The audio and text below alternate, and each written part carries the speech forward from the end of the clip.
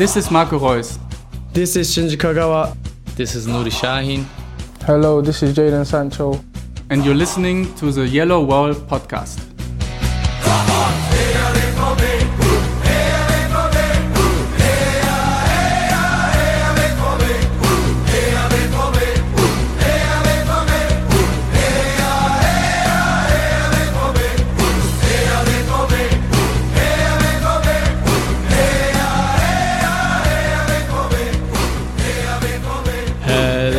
Welcome to episode 401 of the Yellow Wall Pods. I'm your host, Steffen Mutzko, and today we will talk about Borussia Dortmund's 3-1 win in Wolfsburg that keeps the title race narrative alive for Saturday's big clash against, for now, league leaders Bayern Munich. For all that and more, joins me Lars Pollmann. Hello Lars, how are you doing? Hello Stefan, I'm coming from a non-COVID related sickness over the last few days, so I apologize in advance should my sound feed sound a bit stuffy, I guess, but other than that I'm good. That's good to hear that you are on the mend. Also here with me, and as discussed in the pre-pod, we compared how tired we all are. Matthias Zug, hello. Hey Stefan, how are you? Apparently I'm doing still better than you, since you have a leak in the bathroom, the dog with diarrhea, and you went to the dentist today. Yeah, it's just a great day. But the good thing is, it's the 1st of December, so I was able to open up the first door to my beer Adventkalender. And believe it or not, the beer of the day is Grandler Helles, translated into grumpy German beer. So it fits. Life is trolling me at this point. No Dortmund lager for you then, I guess. But I mean, that's something. Lars, what was in your advent calendar door, if you have one? For the first time in my life, at least that I can remember, I don't have an advent calendar, so I can't partake in this thrilling discussion of yours. Well, that's sad to hear. I personally don't have one, but I made one for my wife, and she got a nice little plate to put all the sweets on that she'll later receive. So, yeah, there we go. With that out of the way, I think we can start with the footy talk. And, of course, we will start with Dortmund's game in Wolfsburg. And, obviously, that didn't start off so well as Riedle Baku ripped through Dortmund's left side like Crash Bandicoot through a box of Wumper fruit. And then he crossed it over to Wout Weghorst, who chested it into the net, and it was 1-0 after like 1 or 2 minutes. I think it was Wolfsburg's very first attack, but then Matthias, Dortmund miraculously recovered and did not concede afterwards. So basically a clean sheet for Dortmund if you subtract the first 2 minutes. What do you make out of the reaction that Dortmund showed with Mahmoud Dahoud back in the starting 11, Emre Can in midfield, Witsel on the bench, etc., you name it? Well, I think it kind of coincides with the general theme we've talked about in terms of just the change in Dortmund's attitude. I feel if we go back 12 months ago, that early goal from Wolfsburg kind of would have been the death nail in Dortmund's coffin for the day, because that's about as bad a start as you can have. And but they didn't drop their heads. They kept fighting. It's a very interesting game because on a lot of the stats, it looked like it was a draw. You know, I mean, almost exact on all stats. But Dortmund have Holland and Emre Can, the ice-cold penalty shooter. So, no, I mean, Dortmund, you know, they were clear ahead in possession by the end. They had way more passes. They had way more progressive passes and carries and goal-creating actions and things like that. So all the stuff that, you know, really helps you win games, Dortmund did just that little bit better than Wolfsburg. You know, you mentioned obviously that opening goal where it was, you know, everyone in defense was like, no, I'll take this guy. Oh, what about that guy who actually has the ball? kind of scenario where Dahoud just picked the wrong runner in the end and went inside instead of outside, and that's where the ball actually was. So it was a bit of a farcical start. Wolfsburg played really, really well. Luca Bacchio played really well and gave Dortmund a lot of headaches, as did Maximilian Arnold. But Dortmund seemed to kind of grow into the match overall, felt a little more comfortable after a while. And then, of course, when you could bring on the 11th best player in the world, apparently, according to the Ballon d'Or, as a sub who almost scored with his very first touch and obviously then did score in his first match back, that's kind of an ace up the sleeve that no other team has. Yeah, yet another booster that Wout Weghorst does not appreciate. But Lars, what are you making of this performance in general, and maybe the first half in particular, with Dortmund eventually winning that penalty, which I think was a Stonewall penalty. By the way, do you think the foul or maybe foul on Dahoud beforehand, like a couple of seconds before where he fell in the box, was something that should have warranted a penalty? I'm sort of unclear on that. I honestly have no idea what you're referring to. I think Dahoud was sort of falling over Brooks's legs in that chance where he got another rebound shot off. I don't know if you remember that. If not, don't worry. No, I don't remember, and obviously I don't think it was a penalty, because I otherwise presumably would remember, even though I watched the game from my sickbed and half of it seemed like a fever dream. Which also kind of applies to the strength of Dortmund's reaction to dropping out of the Champions League in a way, considering it could easily have been, especially after going down after, 90 seconds or so, could have been the start of a typical Dortmund autumnal depression, which turned out not to be the case. I think Wolfsburg gave them an excellent run for their money, as Matthias alluded to. Played a fairly strong, or gave a fairly strong home performance, but Dortmund were just much better on the day. And I think somewhat bizarrely, even before Wolfsburg scored, even though it's only 90 seconds, I think you could see in the first few actions of the game that Dortmund were quite up for it. I think Rose found a good medium of giving those a chance that messed up in Lisbon, but also injecting some new strength, especially obviously Dahoud and Can working really well as a midfield duo against Wolfsburg's midfield. So yeah, I mean, obviously going down after or in the second minute isn't ideal necessarily, but maybe it also gave them a bit of a kick in the behind to stay sharp, because obviously a lot of times after Champions League matches you're actually better in the first few minutes because your intensity levels are still high or whatever, but you can get kind of bogged down in the slog of a game, and that didn't really happen here. I mean, obviously you can argue that it was a bit lucky to get a penalty for the equalizer, which Can expertly put away, but I think you could also argue that Dortmund did enough for the game to warrant that kind of chance falling to them, and then from then on out, I think it was a fairly convincing performance in what I would argue was, for a neutral perspective, or if that's even possible in football, if there are neutral fans, I think it was just a brilliant 90 minutes of football. I mean, end-to-end stuff from time to time, high intensity from both teams. So if I hadn't watched it from a Dortmund perspective, but just, let's watch a game of football, I think I would have been thoroughly entertained.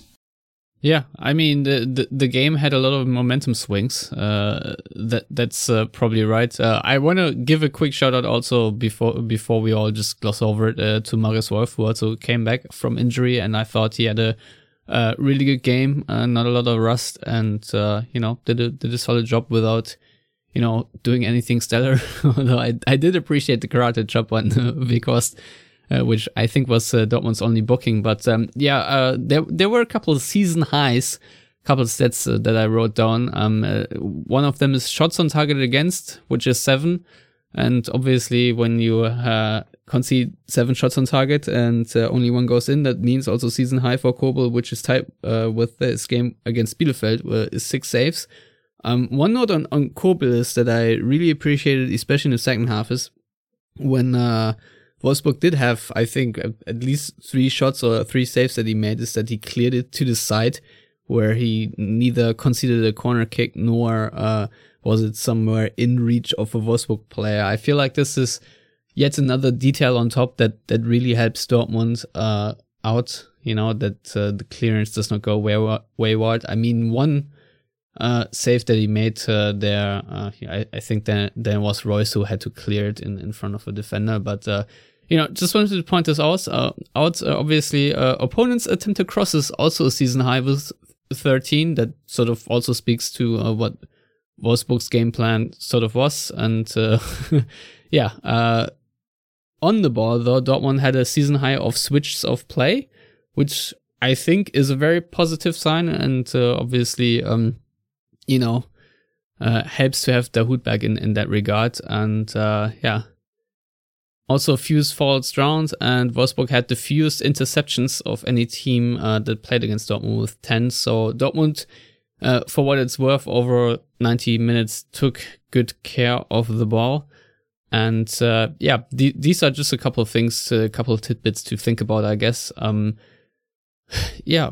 Another thing to think about, Matthias, I don't know which episode it was, I think 396 or so, when the episode title was, Is Donyell Malen already a flop? And that's exactly where you can spot in the timeline when Donyell Malen started scoring, and now he has scored in 3 consecutive games, and so he did against Wolfsburg in the 53rd minute. It was a really well taken goal. Dortmund obviously do not score that many from outside of the penalty area. So what do you make of this particular strike and the turnaround since we since we were maybe not so nice on Malen?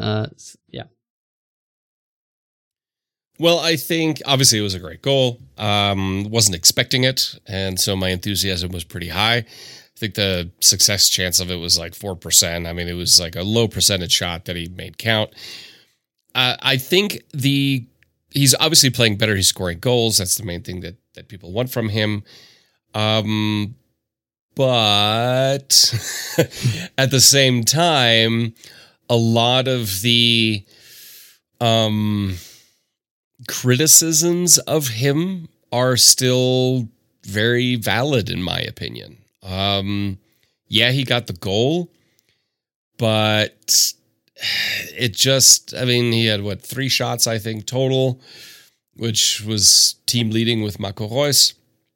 But he, didn't really, his pressures was pretty low. So I'm still just waiting to see, to be perfectly honest. He still has a long way to go.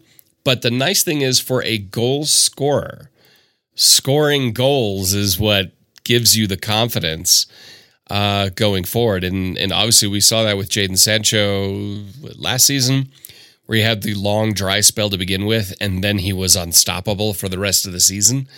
And ideally that happens with Donyell Malen as well, because when they don't score goals, when attacking players don't even provide much of any assists, and then you kind of get in your head, and a lot of people publicly, including your own coach, criticize your mentality and where your head is.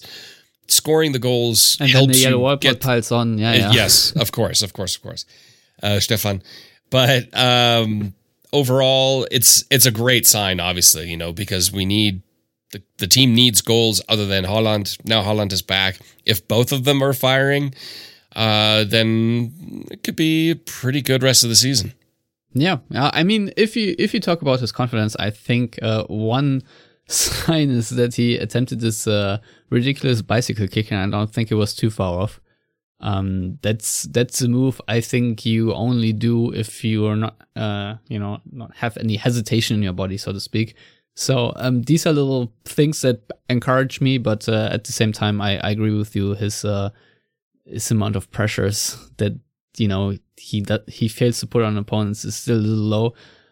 Lars, there's another player I want to talk about who is obviously often a subject on this podcast, and that's Julian Brandt, because after, let's say, not playing all too well on the left side together with Scholz for the first 20-25 minutes of the game. I think after that he improved gradually and really had a strong second half, especially when the pressure was mounting from Wolfsburg after the Malen goal. Yeah, agreed. I mean, I think you could easily make the case that Brandt has been one of the more consistent performers in this Dortmund side over the last few weeks, which is not usually something you can say about him because of his somewhat streaky nature.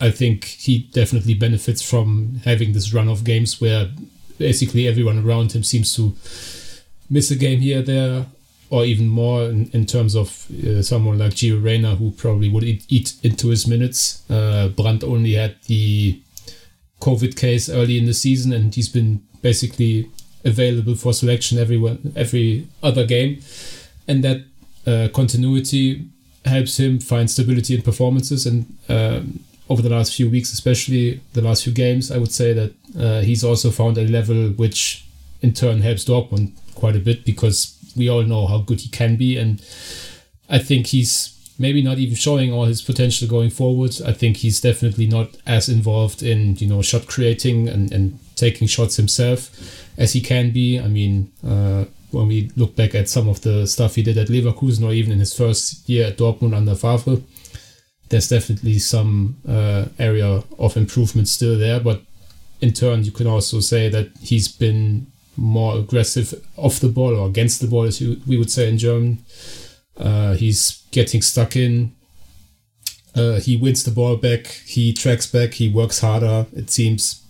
Yeah. So all in all, I think his development over the last few weeks is definitely encouraging. And as I say, I think the most important thing is just the continuity, and perhaps also knowing that, one maybe disappointing or slightly disappointing spell in a game, or a bad half of a game, doesn't immediately mean he's out of the team, which maybe would be the case if everyone was available, because obviously then the Konkurrenzkampf in Dortmund's midfield is just too big for someone to slack off for even 45 minutes. Yeah, I feel like we've seen this often now with Brandt, that he takes a while to warm up, but then finishes strong, which sort of speaks to his stamina, I guess, something that we worried about very often here. And also for Brandt, I wrote down some season high sets. They are all obviously his personal season highs, and only in the Bundesliga, but he had the season high in touches with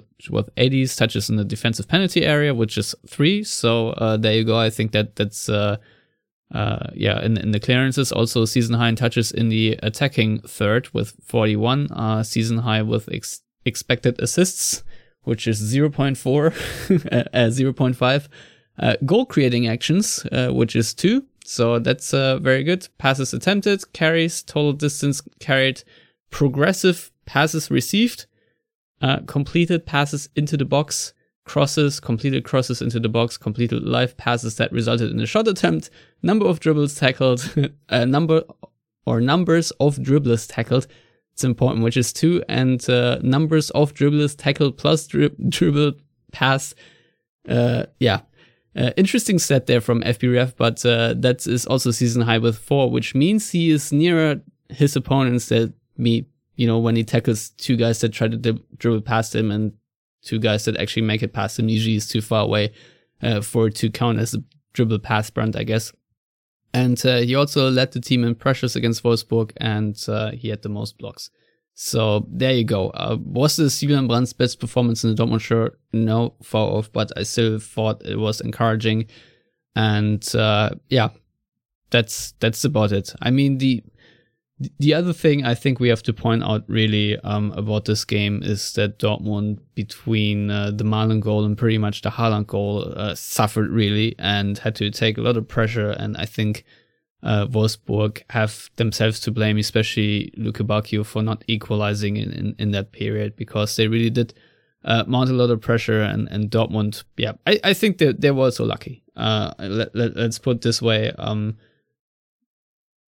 I think if a couple of details here and there go the other way, then this result can look entirely different, but I feel like right now this is a bit of what Dortmund have going for themselves, is that they do get the results.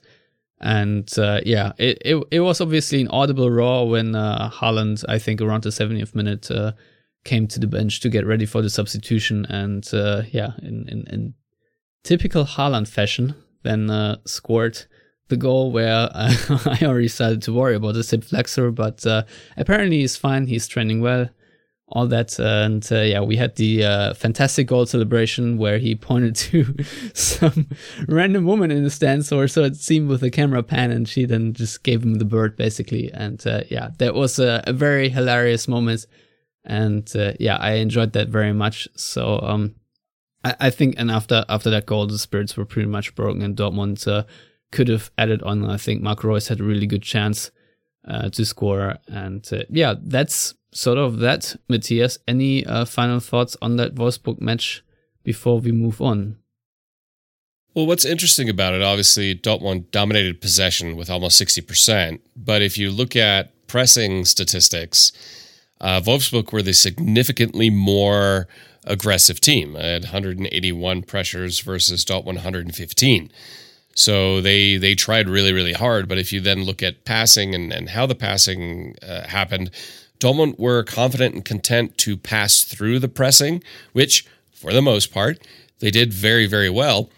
Whereas then you flip it around to when Wolfsburg were under pressure, they played high balls predominantly to try to get out of it. And obviously you launch balls up, there's less control, and then Dortmund, it's easier for them to regain possession. So I think the advantage for Dortmund and the disadvantage for Wolfsburg also started in just how they chose to build up through and around pressure. Yeah, that's right. Most high balls against 118 is a season high that I skipped earlier, but I'm glad you pointed it out. Yeah, and it makes a huge difference because those are low percentage balls. And even if you're putting a lot of pressure and stuff like that, when that pressure breaks down and you have nothing to counteract it, and you don't have the ability then to build up constructively, well, then you lose games like this, which, when you start delving deeper into it, that's an issue that Florian Kohfeldt will need to address if he's able to. Yeah, I agree. Now, the good news is, apart from obviously Dortmund being 1 point behind Bayern Munich, is that they're 6 points of third place Leverkusen, they're 8 points of fourth place Freiburg, and then Hoffenheim, Union Berlin and Wolfsburg are all 10 points away, and then I think 5 more teams, including Leipzig and Gladbach and Frankfurt, Cologne, and so on, they are all 12 points away already. Obviously, those leads can be lost over the course of an entire Rückrunde, but I think this is already a healthy cushion, and also in terms of just, thinking about the Champions League qualification, which isn't unimportant.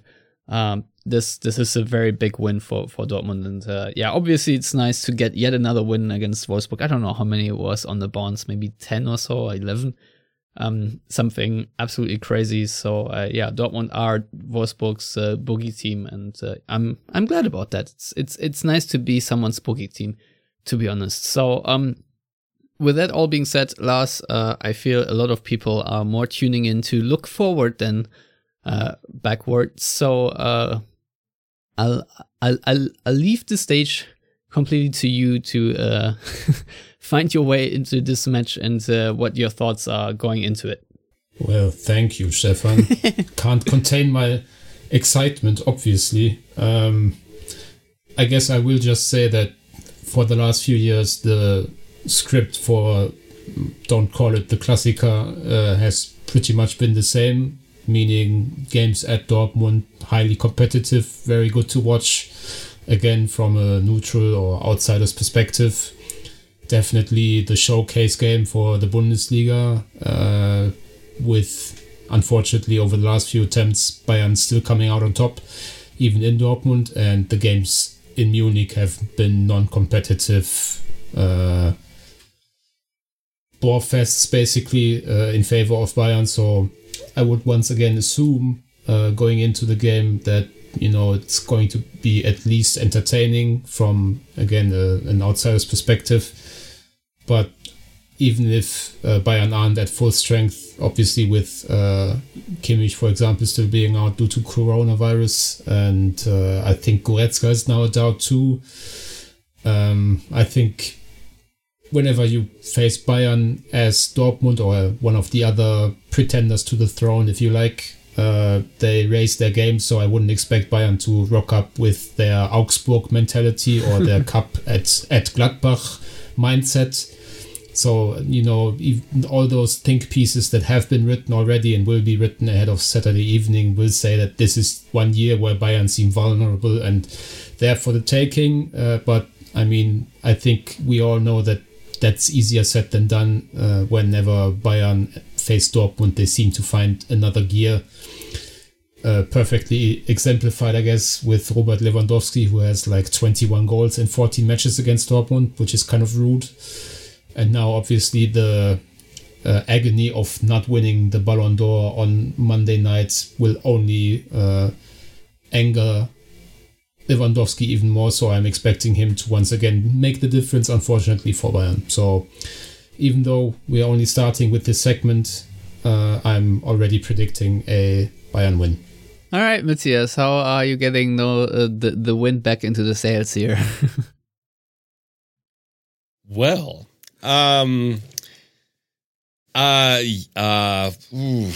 so anyway, Stefan, what do you think? No,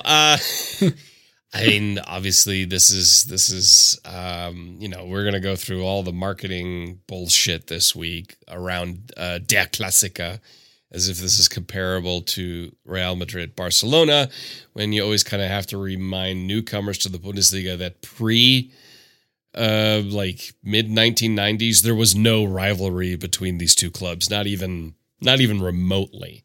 And then it kind of went dormant for a while, and it came back since Jürgen Klopp came, because Bayern have rivalries with whoever challenges them during a given period over the last 60 years. So that's where this comes from. As far as on the pitch, I think, Bayern were clearly the dominant side against Arminia Bielefeld, but it took a long time for them to get through, and they scored just one. That's all they needed, because Arminia Bielefeld are, let's just say, slightly impotent in front of goal this season. Speaking of low percentage balls, am I right? Yeah. Badoom.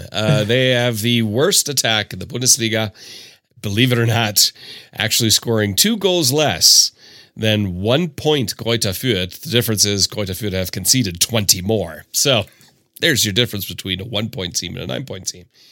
But Stefan Ortega was outstanding for Bielefeld against Bayern. One thing you notice, and I felt it for Dortmund against Wolfsburg, how important Modahut is for Dortmund. You really saw it when he came back, and players like Goretzka. Yes, long-time listeners, this is Matthias Zug speaking right now. Yeah, whatever. Hey, like I said, I never hated on him. I wasn't angry, Stefan. I was disappointed. But Goretzka and Kimmich, very, very important for Bayern. But again, you have Lewandowski and you have Manuel Neuer, and those are generational players. So I want, obviously, Dortmund to win. I'm pretty sure Lars wants Dortmund to win, but unfortunately, I kind of probably have to be a little bit less optimistic for this one, just because I need to be proven wrong. We've been hurt so many times, Stefan, and I need to see them beat Bayern. It's kind of like I'm a lifelong Red Sox fan. Till the Red Sox were able to beat the Yankees in the playoffs, I always believed the Yankees were going to win. And that's what this is. It's gotten to the point where unless Dortmund do it, I believe Bayern's going to win. And that's kind of the way I'm leaning for this one as well. But of course, if you have Guerrero back, reportedly Gio Reyna's back, or he's back in training, supposedly Bellingham's going to at least be available on the bench. Haaland will be available in some form. I mean, those are huge additions. If those players all would not be available for Dortmund, I think Bayern would, even without Kimmich and Goretzka, Bayern would win 3-4-0. I think that's just done. With those players in and Nico Schulz out, I think Dortmund have significantly better chances of winning, but they need to prove it to me. And until then, I just believe Bayern are going to win. Yeah, it's an interesting one with Jude Bellingham because I'm still hopeful that he can play because he's obviously so instrumental for Dortmund and he has a bruised knee. The problem is when Dortmund say a player got a knock, sometimes he's out for 1.5 training sessions. Sometimes he's out for 1.5 years. So you just never quite know what to get. And with Jude Bellingham, I really hope it's the former that he at least can participate maybe in the final team training or something. And, I ideally even start this game. But if he cannot, I think I would retain the Can Dahoud partnership. I'm not sure if I want to see Witsel on that field, to be honest. And the other thing is Akanji was, I think, absent from training yesterday, meaning Tuesday, and there isn't really an update there since. So that's something to stick a pin in. And the other situation is obviously the Haaland situation, because I'll just say my opinion right now is I don't want him to start. Because I think the last time Dortmund played, well, I think that was in Munich, where they sort of competed with them until Haaland had to come off due to load management, and then you had Steffen Tigges there, and since then Dortmund's entire attack died, and I would rather save him for the second half, or I don't know, bring him on in the 30th minute or so. I don't care, but I'd rather have his legs later on in the game than sooner, especially if he has a little bit of freshness. I think he can make way more of a difference against Bayern's defenders than the other way around. That's just my opinion, because I'm pretty certain that Haaland can't go for full 90 minutes. I think it would be asinine to play him for that long, considering what kind of injury he just had and how direly Dortmund missed him. I mean, I think we failed to mention it, but he actually scored his 50th goal in his 50th Bundesliga appearance, and obviously not all of them over 90 minutes. So that's a record for the ages. I don't know when there will be another striker for to break that kind of record, especially at this young age. So that's my opinion. If the chance with Bellingham coming on at some point, if that's the case, then I'm very happy about that too, because I think Dortmund need his energy on the field. Now, the one thing we haven't really mentioned yet, which is very tragic, obviously, and makes me sort of almost tired, is obviously the ramifications of the ongoing pandemic, is that now the attendance, I think, will be capped to 1/3, meaning 27,000 fans at the maximum will be in attendance. And I think Dortmund have sort of refunded every ticket for now, so that's an organizational mess. And I obviously do not know how many fans can actually attend the game. And that's a huge bummer, because this game obviously deserves a full stadium, and I also think that Dortmund play much better with the full stadium. It's obviously not a guarantee to win, but I think it's a massive boost, and that's sort of an advantage to Bayern, if you will, who I think overcame most of their corona worries, if you will. So that's obviously annoying. So Lars, before I talk for Konstantin Eckner sort of minute monologues, what are your ideas about the Dortmund lineup and how best to mitigate Bayern's strengths? Who's available? I mean, it's tough for us on Wednesday evening to make assumptions what's going to happen in, 3 days? I'm pretty certain Haaland is going to start if he's up for selection from the first minute, because even if you think he can go 60, I mean, game state and adrenaline might stretch that into 70, and 70 can easily turn into 75. I mean, he definitely I didn't expect him to play for, 25 or so minutes at Wolfsburg, especially after his inclusion in the matchday squad was already a surprise. And then Rose said he's going to get a couple of minutes. I actually thought that was kind of Dortmund playing some sort of mind game ahead of the Bayern game, making Bayern think about having to prepare for Haaland. But obviously he was just fitter than they had let on before. So I don't see necessarily much of a reason not to play him for... I can see how you've been taken by surprise by that. By what? By Dortmund having a player that's fitter than they let on. Usually it's the other way around. Yeah, I mean, whenever someone's breaking a foot, and that's called belastungsstabil, which means, in Socrates' terms, turning a 3-week absence into, I think, half a year, that makes you kind of a skeptic of Dortmund's medical team, as you alluded to earlier. But again, I think if you can play Haaland for 60 to 70 minutes, that's something you have to take in what is undoubtedly now the biggest game of the year left. Obviously, you don't take the risk of him, being rushed back or anything. But I think we can certainly say that Haaland isn't like anyone else in this squad and has worked tirelessly to make it back for this game in particular, because it's the largest stage now, with Dortmund only playing one more meaningless Champions League game this entire campaign. So I think it's going to be hard for Rose to tell Haaland, we want to bring you on for the final 30 minutes or so. I mean, obviously he's the coach and it's his decision, but I just can't really see it. So I'm kind of expecting Haaland to start, and everything else comes down to availability. I mean, I think I read that Guerreiro should be available for selection from the start, which would be a positive, obviously, because they need his creativity. But also, I think I don't necessarily look forward to him playing against Sane or Coman or Gnabry. I mean, who knows whom Bayern will even bring on from the start. I mean, those are all mismatches defensively for Dortmund, regardless of Guerreiro or Schulz playing, obviously. But I think Schulz, at least in theory, has the athleticism to deal with some of what they bring. Whereas Guerreiro obviously is the much more creative and positive option going forward. Bellingham is a question mark.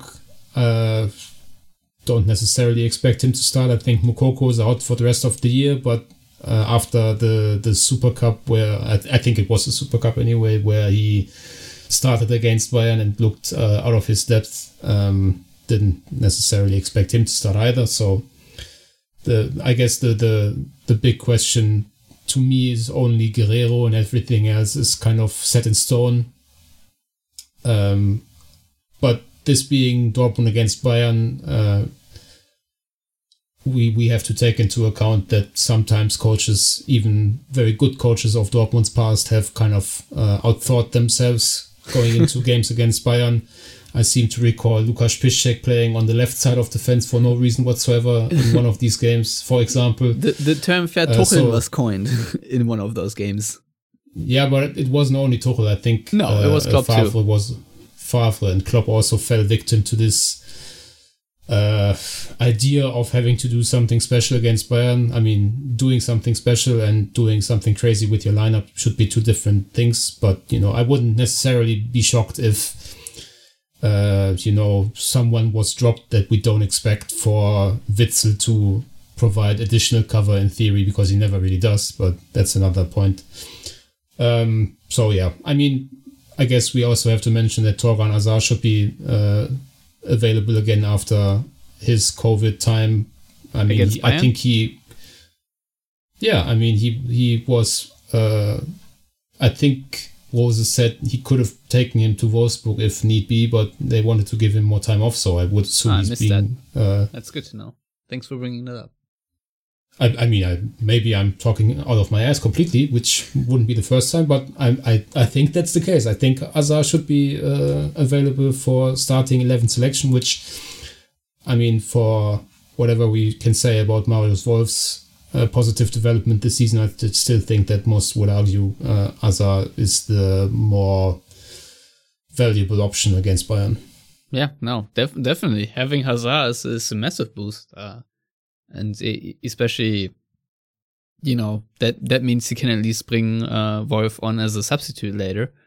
I think that can be a very decent switch as well. Obviously, not the biggest improvement that you're hoping for, but it's something at least, Otherwise, when your options are sort of Ranier or, I don't know, Witzel or Paslak or, Ansgar Knauf, I still, for right now at least, think that Wolf is the better option. So, obviously, I'm gonna keep a very keen eye on the performance of Marco Reus because I think overall he's played very well this season, and it would not surprise me if he has another really great game against Bayern. So if something happens in Dortmund's favor, I wouldn't be surprised if it's sparked in some way or form by Marco Reus, especially his counter pressing against Bayern, and maybe in heart of Bayern's midfield without Kimmich, and I don't know if Goretzka is going to be out, but if he isn't, I think Goretzka and Tolisso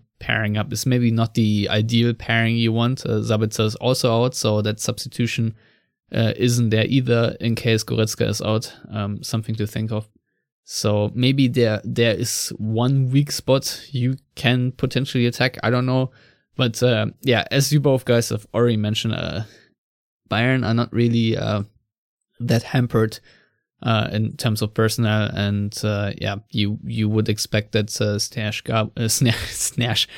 Gnabry or Leroy Sané are daunting of the wings, and Alphonso Davies often manages to break through as well with his pace. So it's obviously always a scary lineup, and you can't expect Bayern to play in the same struggle fashion that they did so against Augsburg or Bielefeld. So there's that. Or I think the worst performance, if you will, was maybe against Gladbach, where they were shellacked 5-0 in the cup. But yeah, I'm not really expecting that either. So Matthias, do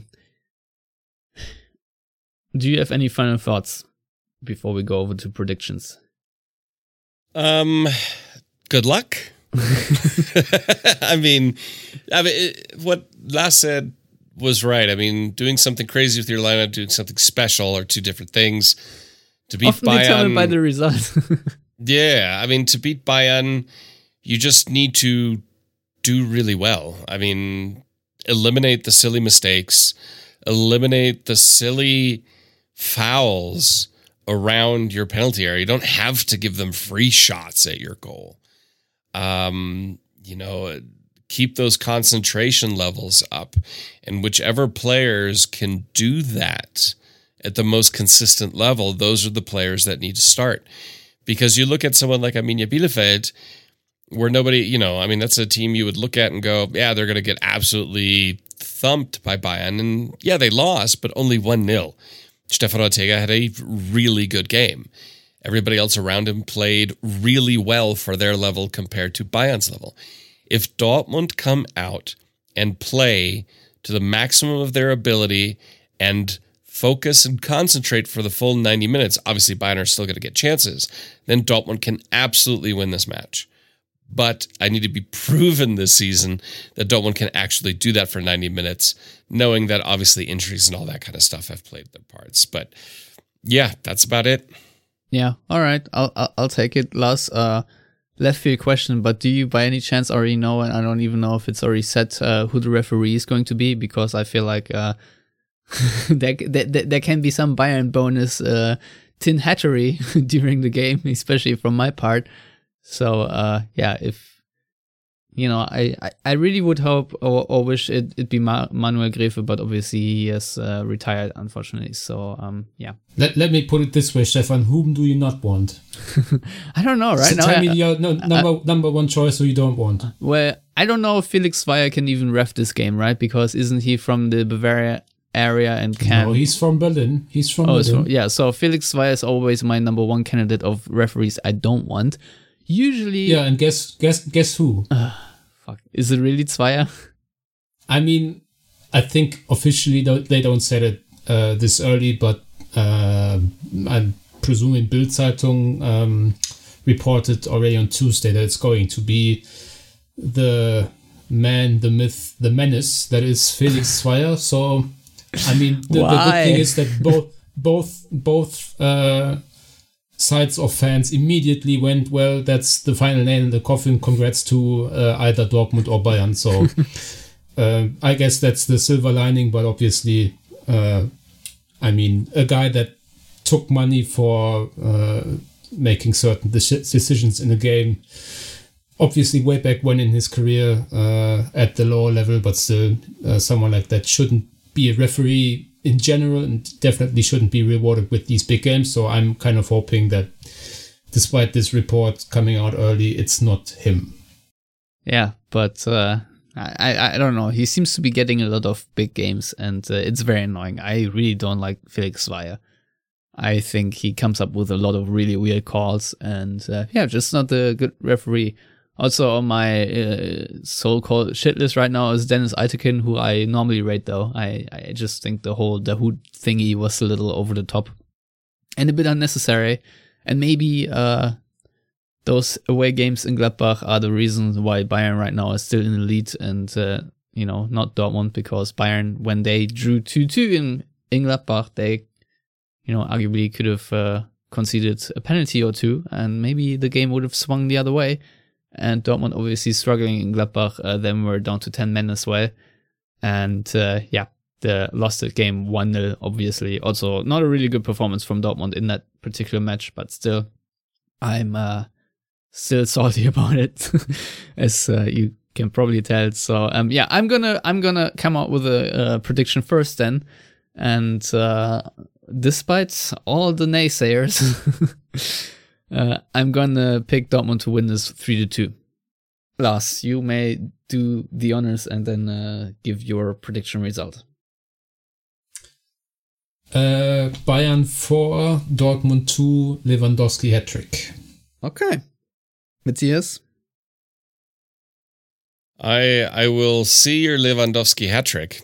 And I agree, probably Lewandowski hat-trick, and Haaland gets 1 goal, and Bayern win 3-1.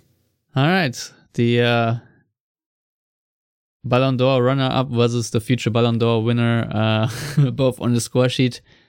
Yeah, I hope for once it's an exciting game, but I also take a complete stinker if Dortmund get away with it. Final question to both of you, yes or no, if someone puts a contract in front of you that you sign and Dortmund will definitely draw, will you sign it? Yes. Absolutely. Okay. So with that being said, as always, thank you everyone for listening. You can follow Matthias on Twitter at Matthias Zug. You can follow Lars at Lars Pollmann, and you can follow me at Stefan Butzko. If you want to follow all of us, you can do that at YellowWallPod on Twitter and Facebook. You can subscribe to this wonderful podcast on YouTube, iTunes, Stitcher, SoundCloud, Spotify, etc. And if you want to contribute financially, you can also do that on patreon.com/theyellowwall. And that should be all for this week, and obviously we will be back with the review of the Bayern game.